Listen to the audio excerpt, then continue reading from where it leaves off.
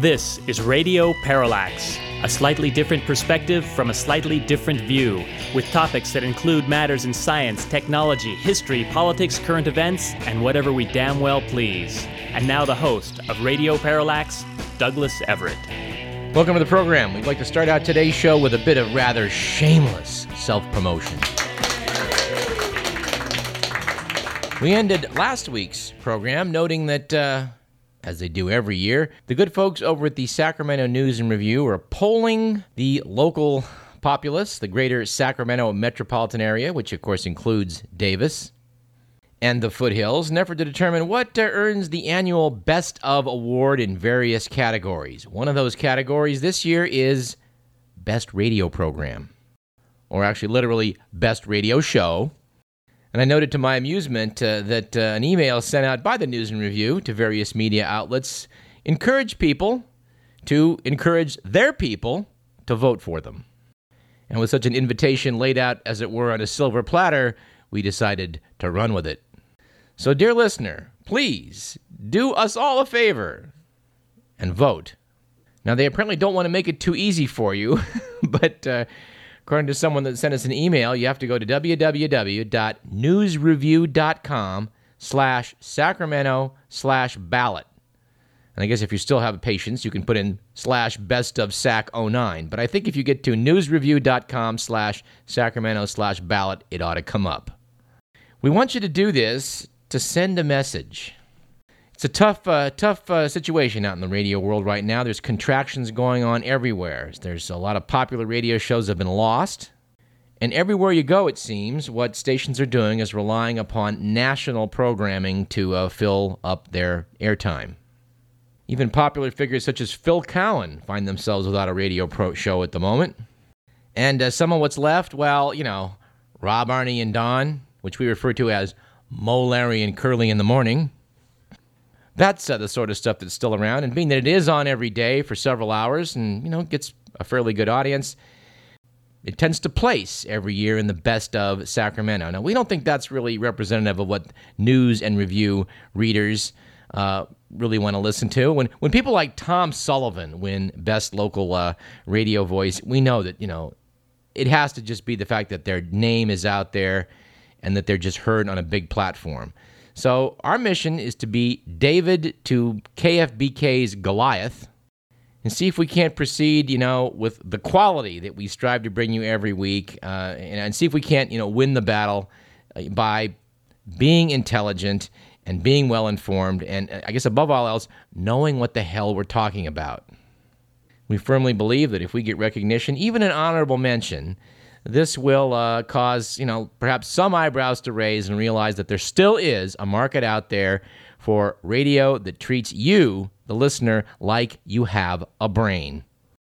Like you'd want to be kept informed of events going on in the world, and you'd like to hear a reasoned analysis, even if you might not necessarily agree with it. God knows, we certainly don't expect everyone listening to agree to the things that are put out on this program, but we think you'll respect us for the fact that we you know, value your intelligence and don't pander to the lowest common denominator. Okay? Enough said.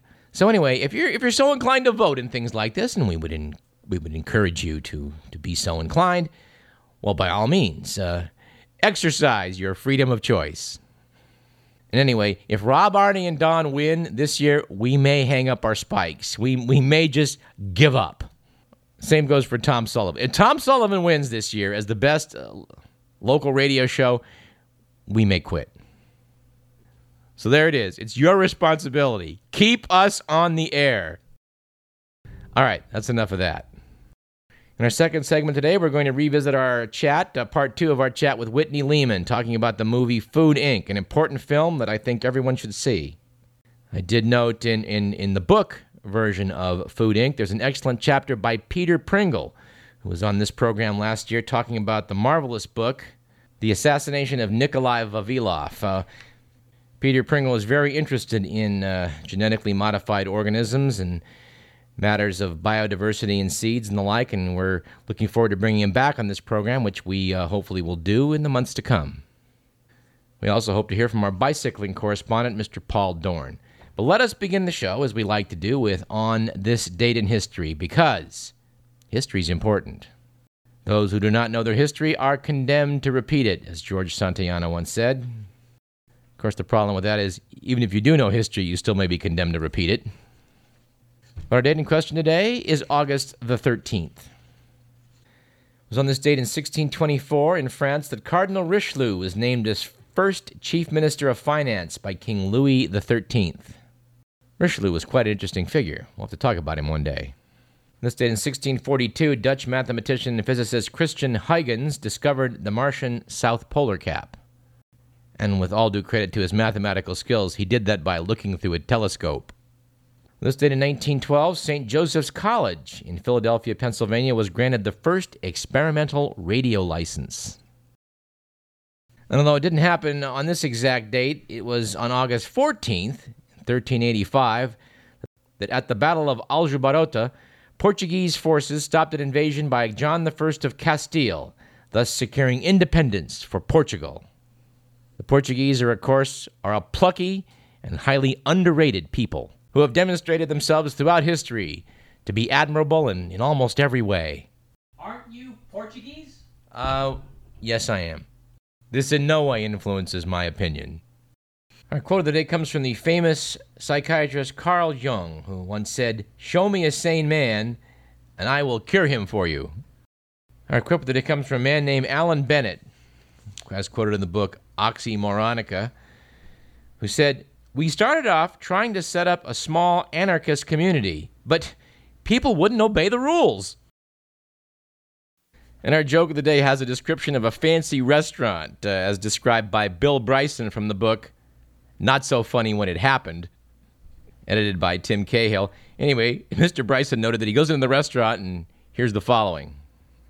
"Tonight, we have a crepe galette of sea chortle and kelp, rich in mar de mer sauce, seasoned with disheveled herbs grown in our own herbarium. This is baked in an inverted Prussian helmet for 17 minutes, then layered with steamed wattle and woozle leaves. Very delicious. Very audacious." And I have to admit, when the guy comes over and says, "Hi, I'm Clay. I'll be your server tonight," I don't need to get that familiar with Clay. I mean, you could be Smedley. I don't care. Our stat of the day, actually we have two stats of the day. The first one is as follows. According to the Associated Press, when troops from Great Britain and Australia pulled out of Iraq a couple weeks back, the war coalition, which at one point allegedly involved soldiers from 38 countries, was reduced to 1, those of the United States of America. A happier statistic comes from the Virginia Institute of Marine Science, which noted that after decades of overharvesting, oysters are returning to Chesapeake Bay. Experimental reefs they created 5 years ago are now home to more than 185 million native oysters. Hey, what do you say we do that in San Francisco Bay? Which reminds me, we're going to bring on a UC Davis scientist who was talking about oysters making a comeback in San Francisco Bay. We're going to have to go find him. So the good, the bad, and the ugly.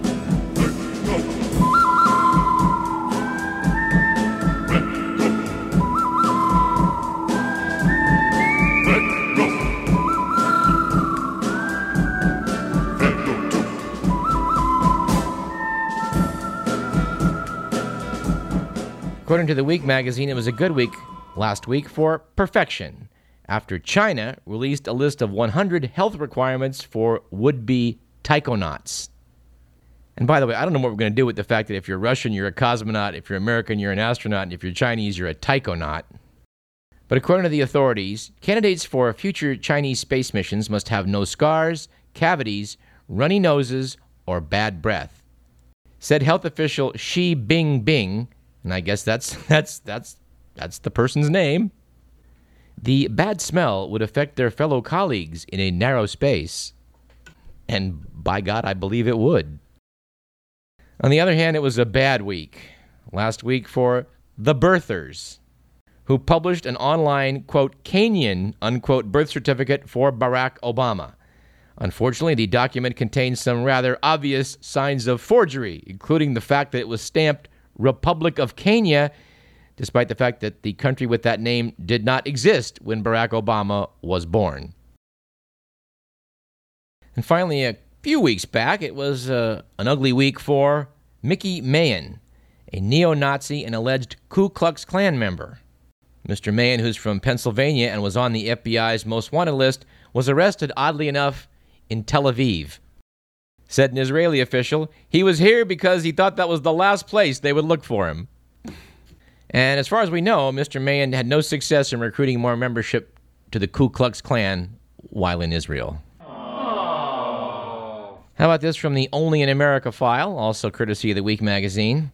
Apparently, a Seattle bank fired a teller for foiling an attempted robbery. According to the story, Jim Nicholson, age 30, was at his post at Key Bank when a man demanded he fill a backpack with cash. Nicholson lunged at the man, chased him down the street, and tackled him, holding him until police arrived.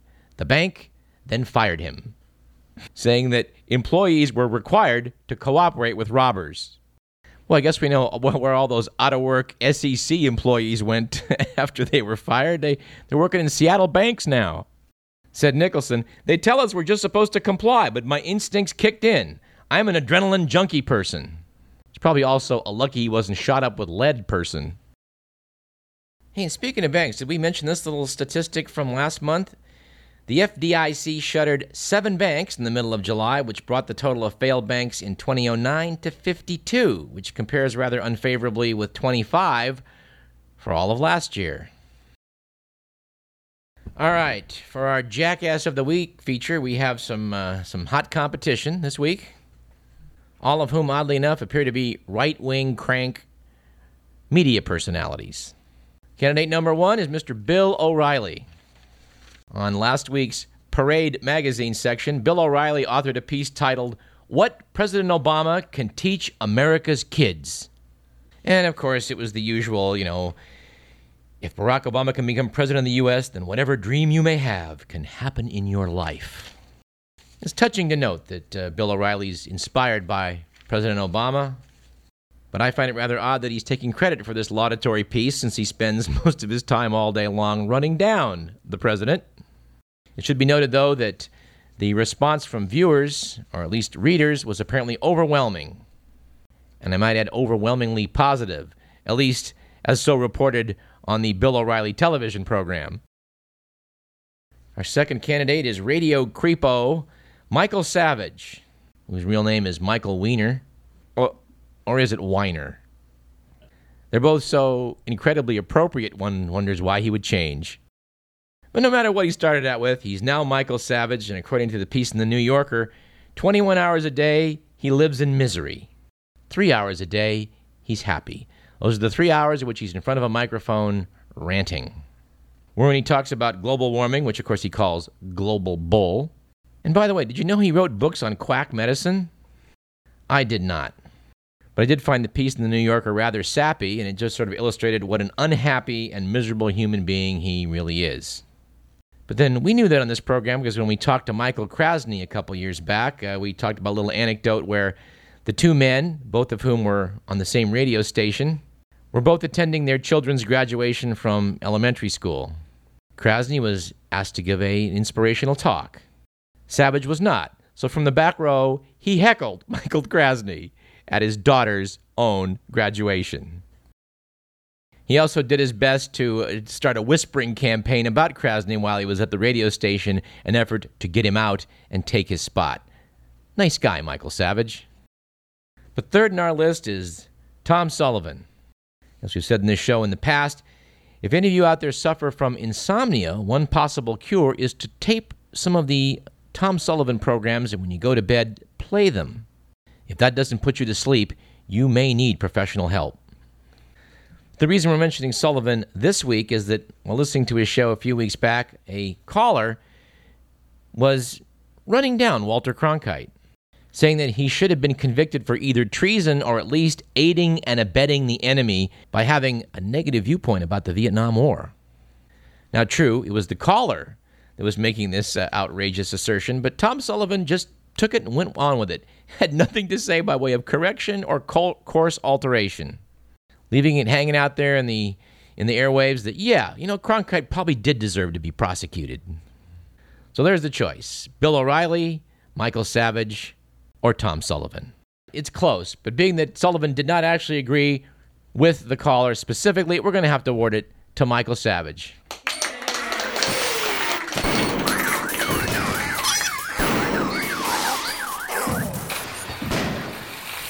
All right, speaking of right-wing radio jackasses, actually, hold that thought.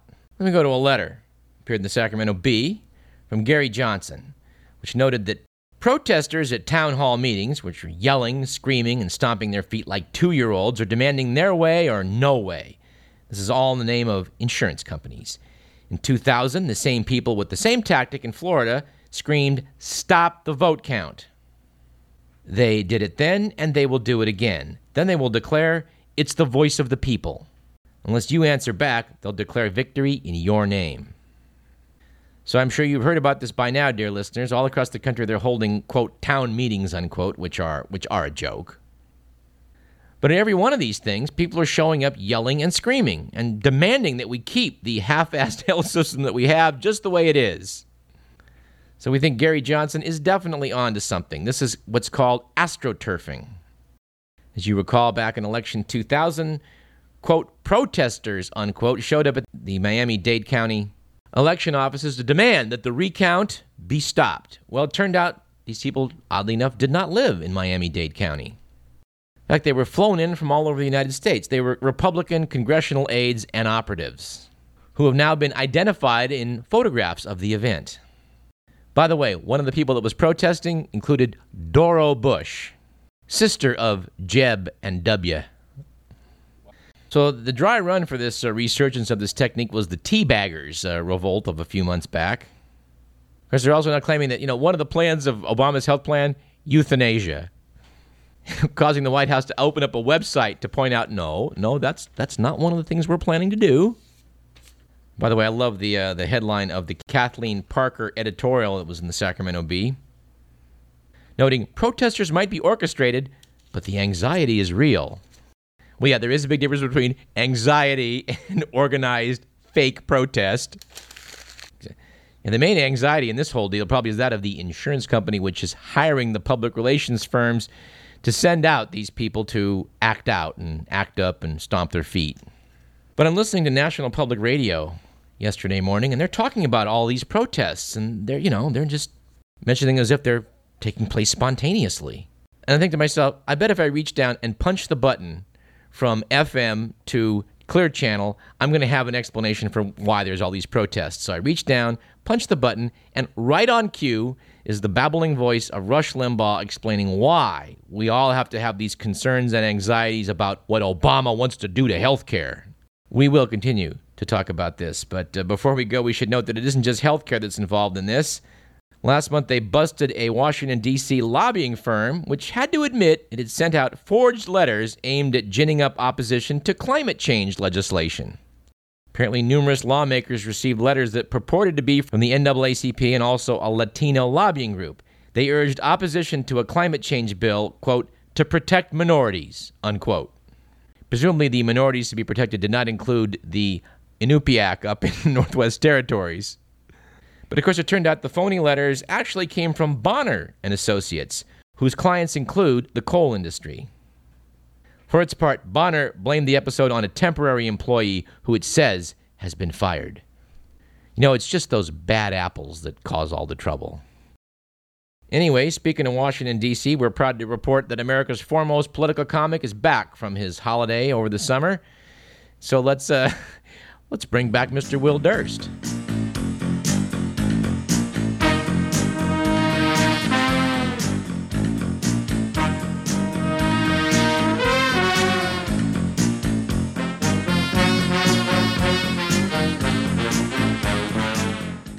Well, thanks, Doug.